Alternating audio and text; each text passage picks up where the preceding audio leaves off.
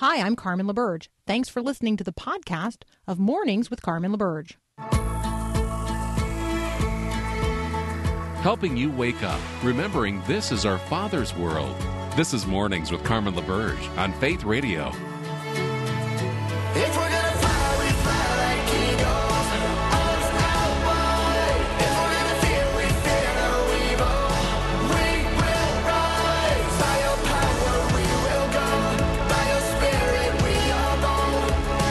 If we're gonna stand, we stand as giants. If we're gonna walk, we walk as lions.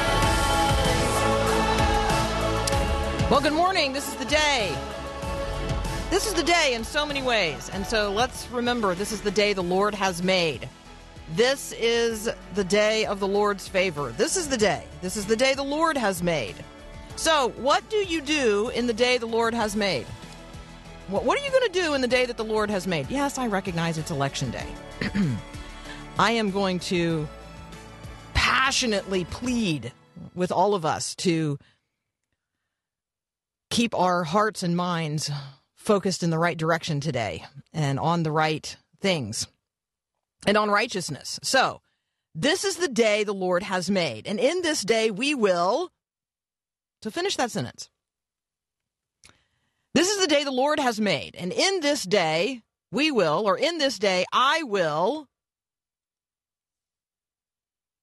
rejoice. Rejoice always. Again, I say rejoice.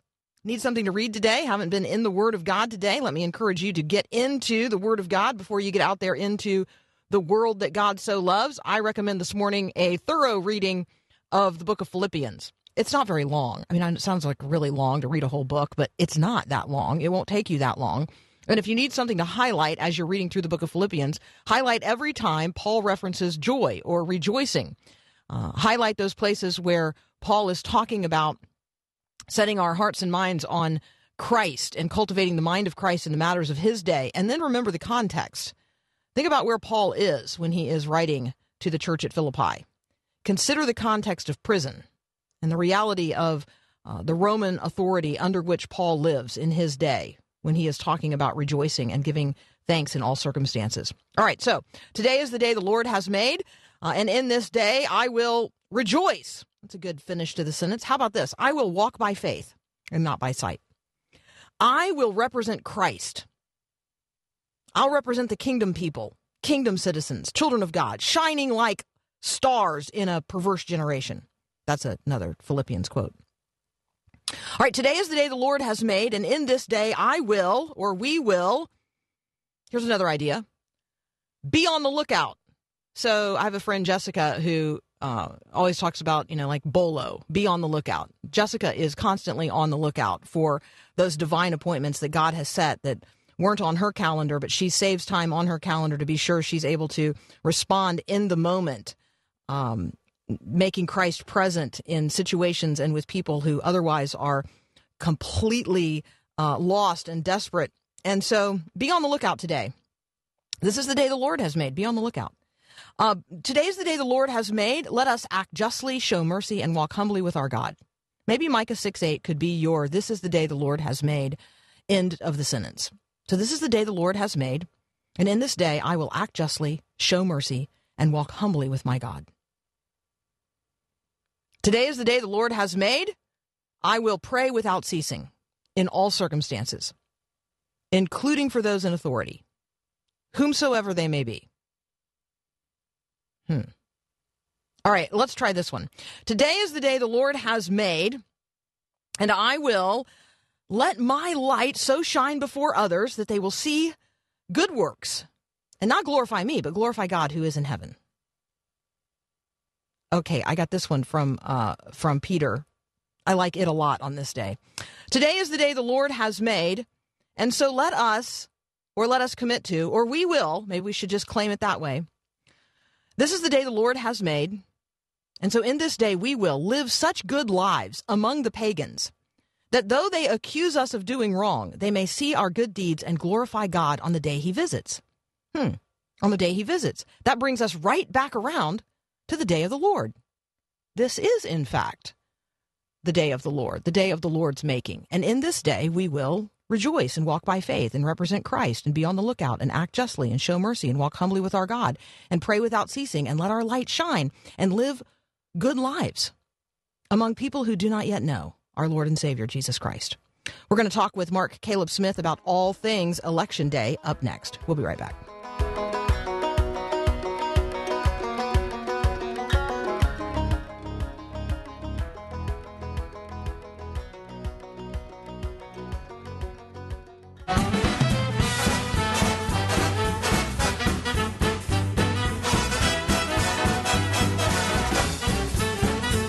Joining me now, Dr. Mark Caleb Smith from Cedarville University. Welcome back, sir. Hey, Carmen. How you doing? Well, I am doing well. Our condolences are extended to you and the rest of our friends at Cedarville. We know that you have lost a colleague in recent days. I'm just really mindful, Mark, that people are hurting, and we are often overly focused on things political and things national, and we forget that real people are suffering in very real ways, in very real circumstances, very close to home. So just wanted to extend those condolences at our leadoff this morning. No, I appreciate that. It's always difficult. I mean, we lost Mike Furman last week. He's a psychology professor here, and it's really unusual to lose a professor during the school year. And we've had to rally around his family and rally around our students. But Mike would want us to press on. You know, he was a great teacher, great colleague.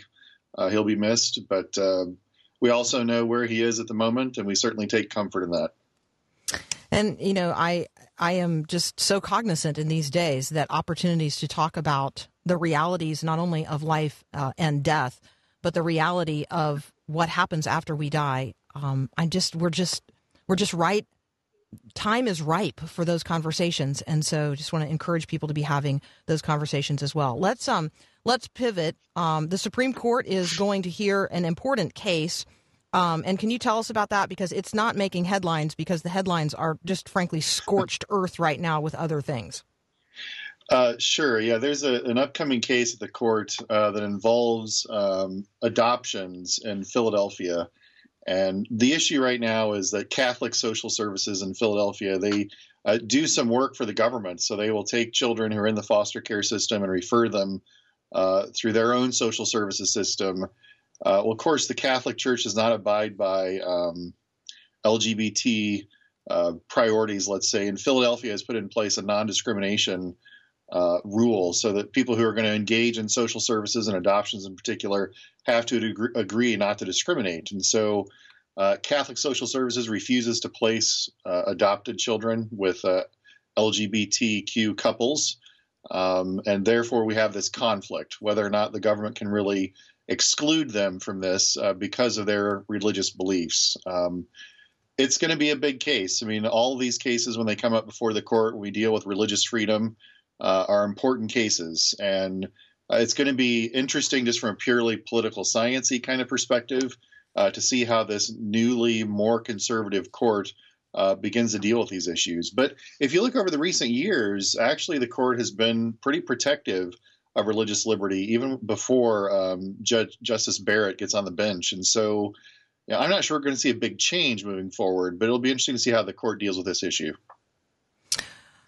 Okay, so we are in the midst of an election. I don't know if you had taken note of that. It's like hard to pay attention to anything else, but I think it's important that we don't just fixate and focus on what everybody else is paying attention to, but that we do try to lift our eyes to other things as well. But let's talk about the legitimacy of the vote, because I do think that the precious nature of the system that we all enjoy requires all of us to then also invest in the upholding and upbuilding of that system. So talk about the legitimacy of the vote. You know, it's a valid concern that people have, and it's been articulated, that we want to make sure that our votes are counted, they're registered, and they're counted the right way. And I know now we're all concerned because the pandemic has changed voting to some extent. There are a lot more mail-in options. There are more access to absentee ballots. We have a good possibility, and I'm sure we'll want to talk about this, of votes even being counted for the next week or more than a week that could affect this outcome. And so it's going to be different. And I understand why people might be nervous about it. But Maybe I'm naive, I don't know, but I actually have a good bit of confidence in our elected officials to make this a safe election, as safe as they can make it. Not only safe physically, but also safe in terms of legitimacy of the outcome.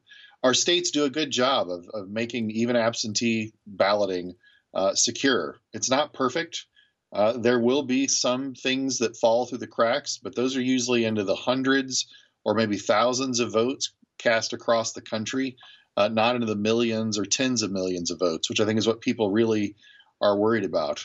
And right now it looks like people are taking advantage of all these opportunities. You see massive early voting. You've probably 100 heard million Texas, people. I mean, 100 million Texas people have already voted. Yeah, it's incredible. And Texas has already bypassed their total vote totals for 2016, and we haven't had election day yet. And so It's incredible. I'm interested to see what happens today. Does that mean lines are really low today because most people have already voted? I would suspect. But we're probably looking at maybe 10 to 15 million more voters today than we had in 2016. Which is cool. Right? We want everybody who's eligible to vote to vote. Everyone who's eligible to vote should vote. That will be my my election day appeal to everyone. All right, we have to take a very brief break. When we come back, I am going to ask Mark Caleb Smith about some confusion related to All Saints Day, a question for which I have not prepared him, but for which I believe every day of his life has been preparation. So we're going to see how he does with the surprise question. That's up next here on Mornings with Carmen.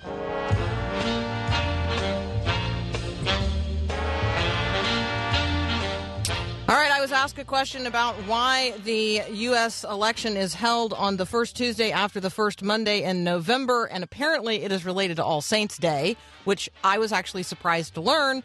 Apparently we don't want to hold an election on All Saints Day because, that would be at least offensive to some. So, Dr. Mark Caleb Smith, since that was my connection into asking the question, you have any idea who the saints are that are referred to in the All Saints Day celebration, even for those of us who are Protestants? Like, saints is a biblical term, and so who are the saints that are referred to in the All Saints Day celebration?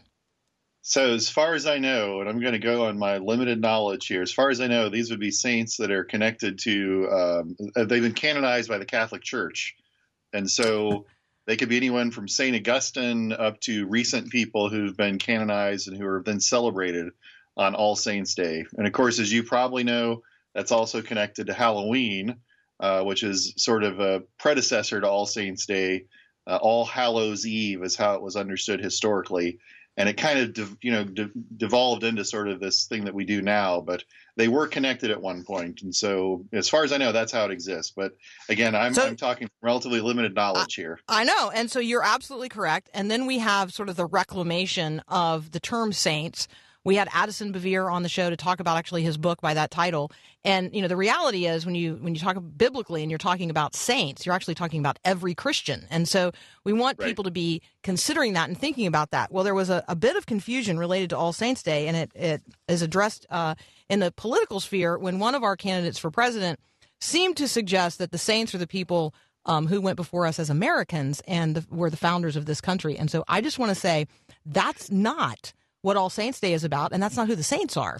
And they're also, although the name of a professional football team, also not All Saints Day related. Okay, so it does get us into this conversation about patriotism and the election and patriot churches, which is just a very interesting development in our day. Yeah, this is a new thing to some extent. I mean, America's always had an interesting relationship to Christianity and vice versa. But there is a growth in what we call patriot churches that are explicitly patriotic, and they're making that sort of a foundation of who they are. It certainly affects what they do. It certainly affects how they preach. But they really, to some degree, I don't want to disparage them, but to some degree, they start with politics and they start with a political orientation. And then their faith is connected to that in very intimate ways. This is a growing phenomenon we're noticing as political scientists who deal with religion and politics in America. We're seeing a growth in what we label Christian nationalism, where people tend to view their national identity and their Christian identity as fused together to some extent. And I think these patriot churches are a good example of that. So I had two conversations in the last 5 days with a person in Texas and a person in Georgia who are now attending churches that I would describe as in this vein, whether or not they're officially aligned with the movement or not.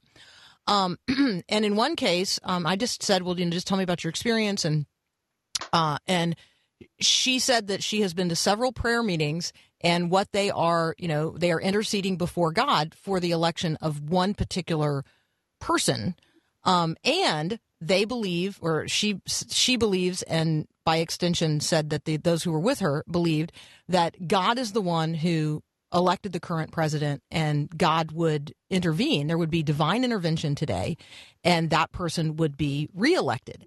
And I tried to caution her about attaching her faith so intimately to a process that's ultimately decided by more than 100 million people casting a vote.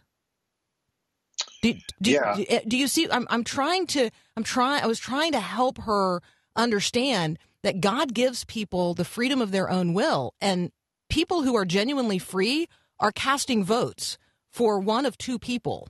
And to suggest that God's going to intervene and get your guy elected for some particular preferential reason, it is a subversion of that's just as great a threat to, my being confident in the electoral process as somebody stuffing the ballot box.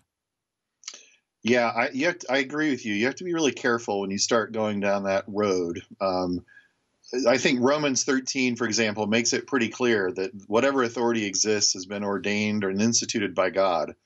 And so if people want to argue, that God played a role in Donald Trump becoming president in 2016, they also have to acknowledge that God played a role in Barack Obama becoming president in 2012.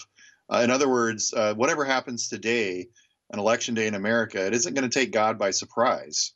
And so that's different, though, than saying that God has his thumb on the scale, in particular for one candidate and for one particular party, and that he does that by definition because of who they are. God uses good governments. God uses bad governments. Those are all part of his divine plan. That doesn't mean that necessarily he's saying, oh, I favor this particular person or this particular party. I think your caution was right on, that when we fuse our faith with these kind of political attachments, it can get very dicey very quickly. And I think we need to be very careful when we do it, because historically, when the church has been intertwined with a political movement or with a government too intimately, there are almost always bad outcomes with that. And we have to be very careful about it. All right. We probably don't have time to unpack all of the consequences of either person being elected, but do you want to give us a couple highlights in terms of what do you think the consequences of a Biden win are? What do you think the consequences of a Trump win are? Carmen, just to be very candid with you, my greatest fear is that we're going to see unrest regardless of who wins. My fear is that we're going to see some level of unrest either way. And so let's hope that it's a peaceful transition of power if it happens. Let's hope that it's a peaceful maintenance of power if that happens as well. I think a Trump win would be a setback for experts in this country to some extent. The polling has, again, moved in one direction, and it would show that there's a flaw in the process, which I think would create a lot of interesting discussions. A Biden win, I think all that will depend upon how much control Joe Biden has over his own administration and how much he's willing to sort of go that more moderate traditional Democrat route on the one hand, or that progressive route on the other. And so looking at his cabinet selections, looking at his early decisions when it comes to legislation and agenda, that'll tell us which direction the Biden administration is going to go. So whatever happens today, the next few weeks are going to be really revealing. Yes, and we look forward to talking with you in those weeks as we progress into whatever future it is that we find ourselves living in the midst of. And we're going to be people of faith. We're going to be peacemakers. We're going to be prophetic voices. We are going to be faithful to God and walk humbly with him in the midst of whatever administration we find ourselves under. We're going to faithfully pray for those who are in authority over us, recognizing that Christians have lived under every variety of government structure. And we are privileged to live in a really great one, regardless of who is elected president of it. So, Mark Caleb Smith, thank you as always for joining us. We look forward to our future conversations with you as well. Thanks, Carmen. You guys take care. Everybody vote. Thank you. That's right. Get out there and vote. Stewardship. All right. We'll be right back.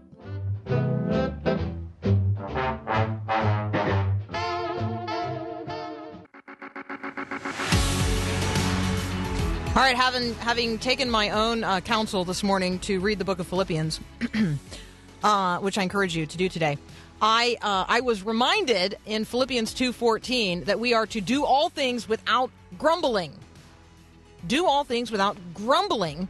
And I thought, wow, thank you, God, for that reminder this morning, as we are literally going to talk about the Grumbler's Guide to Giving Thanks, reclaiming the gifts of a lost spiritual discipline.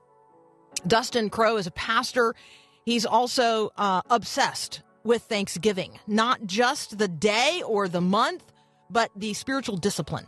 And so we're going to talk with Dustin next about grumbling, which is the state in which many people find themselves. And then we're going to take a quick pivot, and we're going to talk about giving thanks, not just on Thanksgiving Day or just in Thanksgiving month, but as a spiritual discipline that we need to be cultivating in our lives. So next up, Dustin Crow with the Grumbler's Guide to Giving Thanks. We'll be right back.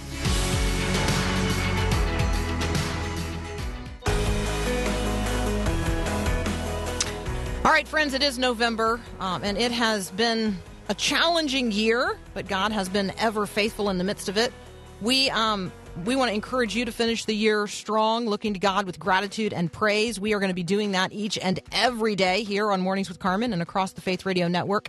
And we thought might be fun to give some stuff away during the month of November. We're calling it the Blessings Bundle. It includes a book on generosity, a scripture journal, a gratitude postcard set that's designed to help you spread encouragement and prayers to others. We're giving away a bunch of these blessing bundles all month. You can enter to win at myfaithradio.com. Again, up next, we're going to talk with Dustin Crow about the Grumbler's Guide to Giving Thanks. Come to find out, it's not just a day, it's a discipline. We'll be right back.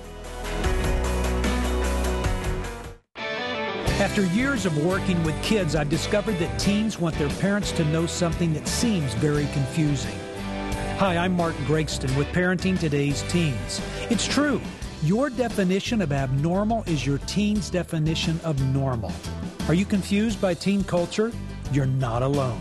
Society has changed and it's consistently morphing, and teen behavior has evolved along with it. Teens wish their parents knew that they need space to be abnormal. Living in this culture may look different than we want. It's important that we teach our teens what's right and wrong, but we also need to allow our teens to express their own unique style.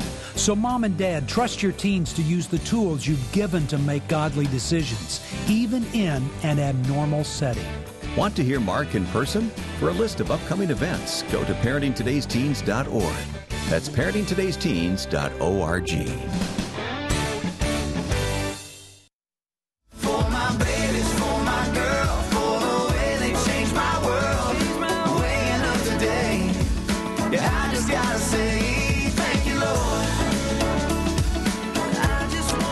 Welcoming Dustin Crow to Mornings with Carmen. He is one of the pastors at the Pennington Park Church just outside of Indianapolis, Indiana. He has done a lot of writing, and we just love that he's with us here today to share the Grumbler's Guide to Giving Thanks, reclaiming the gifts of a lost spiritual discipline. Dustin, welcome to Mornings with Carmen.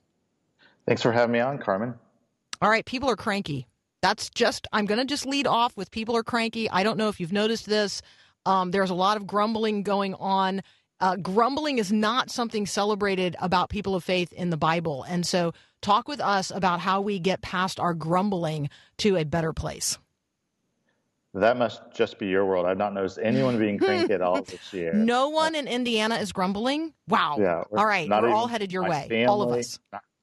Yeah, no, it's definitely been true this year especially, but it's true all the time. We all struggle with complaining and murmuring and grumbling, and even myself, I didn't write this as an optimist who always turns lemons into lemonade, but I wrote this as someone who needed to study Thanksgiving for themselves, who needed to practice giving God thanks to kind of push out the grumbling in my own heart. So that's where the journey for me was personal when it started. I think that one of the questions that frequently arises is, how does grumbling or murmuring or complaining differ from legitimate lament? Yeah, it's a good question. Actually, last night I was in my Bible reading Exodus 2, and it uses the word groaning, and it talks about when Israel's in slavery. It says their groaning comes up to God, and they cried. And so even in Exodus, you see this language of groaning or crying out to God that seems to be a trusting posture. You're bringing your groans and your pains to God. Well, then when you get to the book of Numbers, then they're talking a lot about grumbling. They don't like the place that God has them. They don't like the food, the manna they're eating. They don't like being in this hard wilderness. And so instead of bringing their groans to God, they start to grumble against him. So it's no longer a posture of, okay, God, this is hard. We don't like this, but we trust you. We want your help. Please deliver us. It's more of a, God, how could you bring us here? Let's go back to Egypt. We'll even serve other gods. So it's really a heart posture from groaning to grumbling. Yeah, I think that's a really important one, really important distinction to draw. I'm talking with Dustin Crowe. We're talking about the book, The Grumbler's Guide to Giving Thanks, Reclaiming the Gifts of a Lost Spiritual Discipline. We have copies to give away. If this is an area of your life where you know you need some help, you would like to turn your grumbling into gratefulness, I've got copies to give away, thanks to Moody Publishers. So text the word book to 877-933-2484. Again, you just text the word book, nothing else, just the word book to 877-933-2484. Let's get to the meat of it, to the heart of it. How do I, if I know I'm a grumbler, if I've heard myself murmur, if other people have called me out on it, how do I begin intentionally moving from grumbling to gratefulness? The best way to start is to actually give thanks.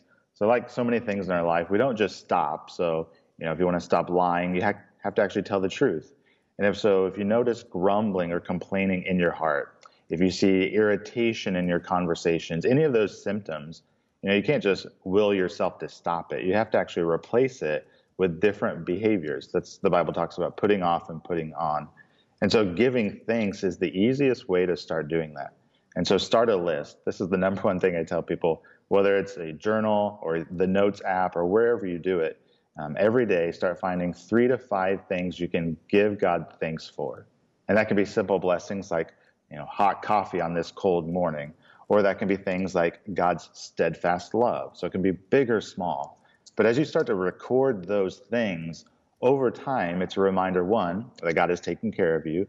2, that God is still good. He is on the throne. He is providing for all your needs. And so then you start to, it's not that your troubles go away or the grumbling goes away completely, but your view of God gets bigger and bigger, and your awareness of kind of his presence and his blessings of your life grows. And so then some of the frustrations and the irritations do start to shrink. So just starting the practice of giving thanks is the number one way to push out the grumbling. Dustin, I know that there are, there are plenty of people listening who are thinking, hey, I think I'm pretty thankful. In fact, Thanksgiving is the biggest holiday in our family, next to Christmas and Easter and Mother's Day and 4th of July. And right. I mean, we start imagining that we're more thankful than we are. What are some of the tangible evidences in my life that I'm actually a person who is grateful, demonstrating my gratefulness to God, not about things, but really about him? Like I want us to get over counting my blessings as if those are things, and instead getting to the place where we are just thankful for who God is and for the revelation of the knowledge of who he is and for the opportunity to enter into his presence and walk with him. And so do you see that? I mean, I know you see the difference. Can you help us walk into the difference between grateful for things and grateful for God?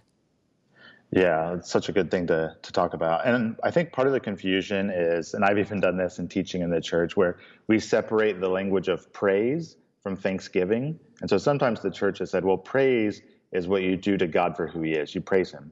And thanks is what you do for God's gifts. But in the Bible, that those two are always related. And so thanksgiving, and Psalm 107 is a great example, it says, give thanks to God for he is good and for his steadfast love endures forever. And so thanksgiving is something that we can do for what God does, those things you mentioned, but more often than not, it's for who God is, which can be connected to things. And so one of the biggest things, and this is really why I wrote the book, because there are other books on Thanksgiving, but I felt like they were just general. Like you said, it's just simply counting blessings, which is a good start, but they never move from stuff to someone. And so what was so helpful for me was moving from, okay, God provided a gift. Someone sent us a blessing. We were able to pay for a car bill that was going to be a struggle. And so that's provision.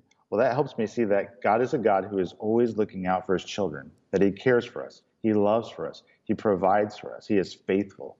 And so it moves you from just saying, okay, here's the blessing in my life, or maybe it's not even a clear blessing. Maybe it's God is sustaining me through a season of trial. And for 2020 has been really hard for a lot of people. And whether it's fear, anxiety, relational challenges, you see that God was good in the midst of all that he has sustained you and he's brought you through. And so when you notice who God is and how he's at work, you can then thank him. So not just thank him for stuff, but thank him for what the stuff tells us about him. And that's where the gift isn't a rival. It's not taking attention away from God, but it's actually a revelation of God. It shows us better who he is. And then when we reflect it, right, when we become people who give thanks in a way that is active and activated by giving, like, right, as a conduit of the good and perfect gifts that come from the Father above, as we become conduits of that, other people then see. Like, right, it's Thanksgiving is something that is actually tangibly shared, not only that I am thankful for God and to God, but that the way that I then live in response is it reveals to others the goodness and the greatness and the provision of God. For sure. Hebrews 13:15 talks about, the one sacrifice, and there it's referring to the Thanksgiving offering. The Thanksgiving offering we have today is generosity to people, so our good deeds, and our words of thanksgiving. And I do think that can be a witness. You mentioned how grouchy and cranky the world has been, and unfortunately that's been true of the church so often in recent months. And I think that is a bad witness because it relays the idea that we don't have hope, that God isn't good, that God isn't taking care of us. But when we are giving thanks, it does show that we do trust him, that we have reasons for hope, that despite the trials and the suffering, that God is still good, he's still in control, and our hope and our joy is found in him. And so I think it's a key part of our witness that we are still hopeful people, even when we don't have necessarily the happy circumstances all the time. All right, Dustin Crowe and I are going to continue this conversation in just a moment. The book is The Grumbler's Guide to Giving Thanks, Reclaiming the Gifts of a Lost Spiritual Discipline. We do have copies to give away. If you are interested in entering the drawing, text the word book to 877-933-2484. We're going to be right back with the Gratitude Quiz.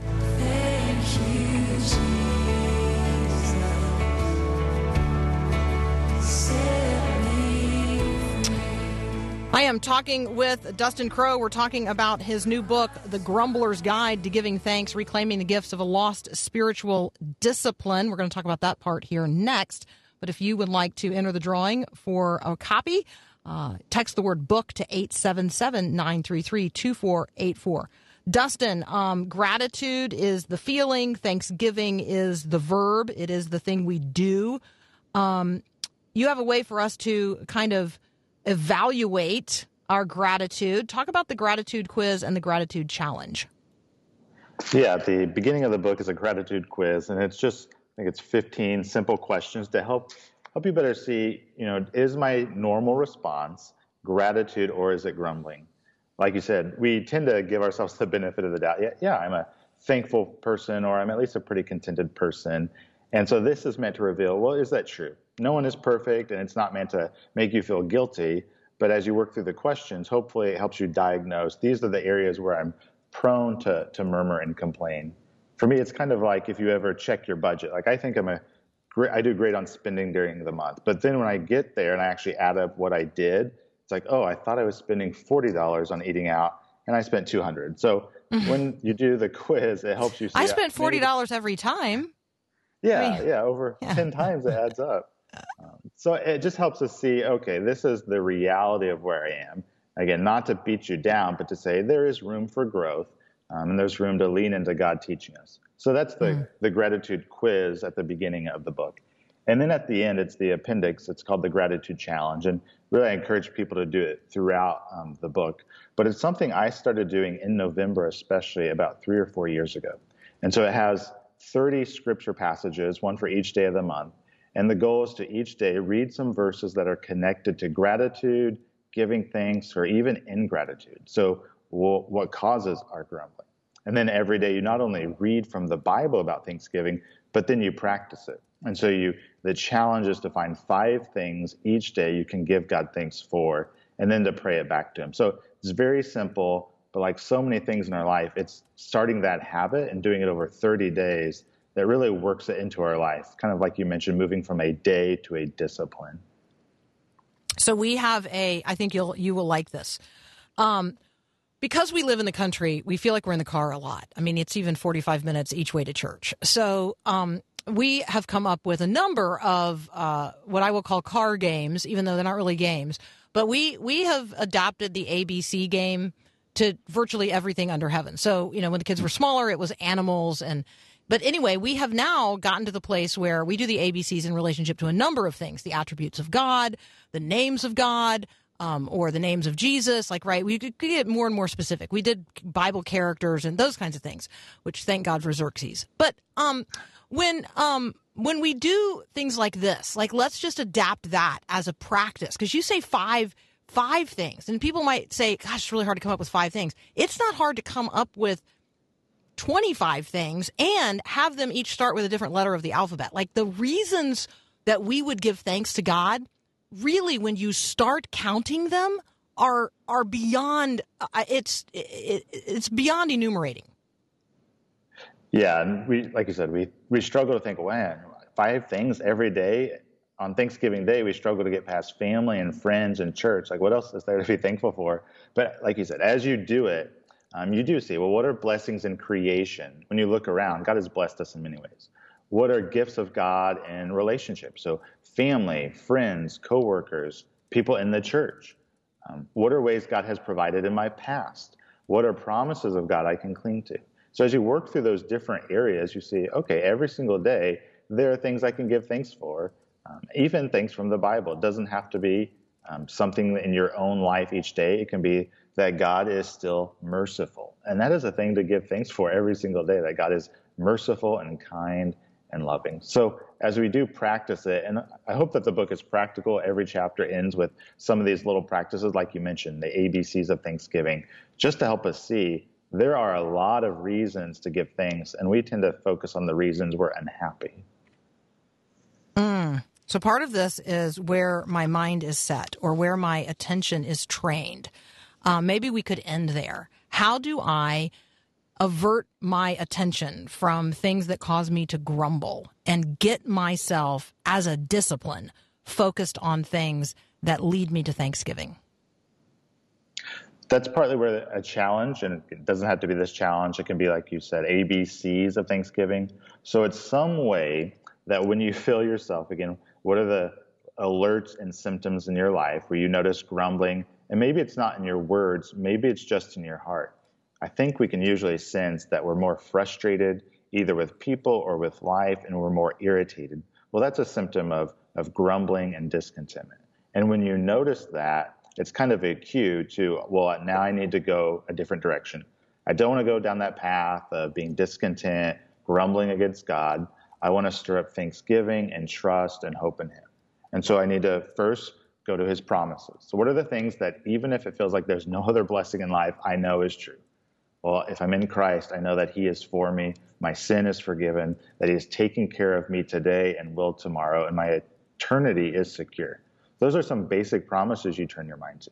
And then you look around and you say, well, what do I have today? I woke up, I have food, I have water, I have a computer, I have these different things that God has provided. And then you think, well, who are people in my life that are friends or family, people that I love?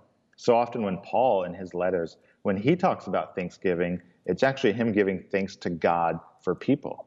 But he says, these people in my life or these churches are God's gifts, and I give God thanks for these churches.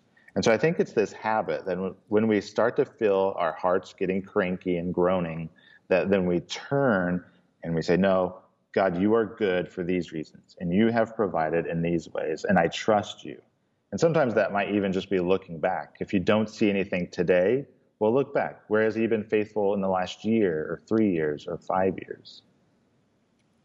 Some of the chapters in the book, recognize, reflect, receive, look around and look up, thankfulness expressed. I mean, on and on and on. I do appreciate the chapter 8, remembering, looking back to look forward. It's an excellent conversation, not only to have with yourself, but with others. It is the conversation about grumbling, but it's also the conversation about thanksgiving. It's the grumbler's guide to giving thanks, reclaiming the gifts of a lost spiritual discipline. Dustin Crow, thank you so much for joining us today on Mornings with Carmen. Thanks for having me on. And again, if you guys want to enter the drawing for the copies I have to give away, text the word book to 877-933-2484. We'll be right back.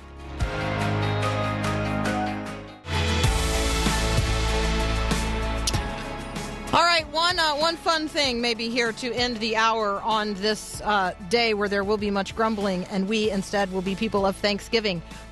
November, the month that we are now in, is really quite a month for the night sky. There's going to be 3 meteor showers, a lunar eclipse, a full moon that, I don't know, maybe it's called like the beaver moon. Let me check this out. The full beaver moon on November the 30th. Who even know we had a beaver moon? I didn't know that. Okay. So the heavens. The heavens declare the glory of God, and the sky above proclaims his handiwork. So if people are too focused today on the things of the earth, let's just be sure that we need to be focused on the things that are above, the one who reigns supreme, the one who is God, has been God, will continue to be God, same yesterday, today, and tomorrow, beginning and the end, the first and the last, the living one. God is God, God is great, God is good, and we will thank him.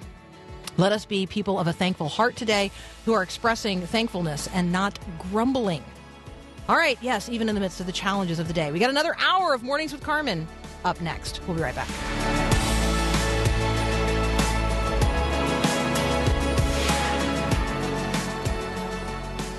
Thanks for listening to this podcast of Mornings with Carmen LaBerge from Faith Radio. If you haven't, you can subscribe to automatically receive the podcast through iTunes or the Google Play Music app. That way, you never miss an episode. It's also available anytime at myfaithradio.com.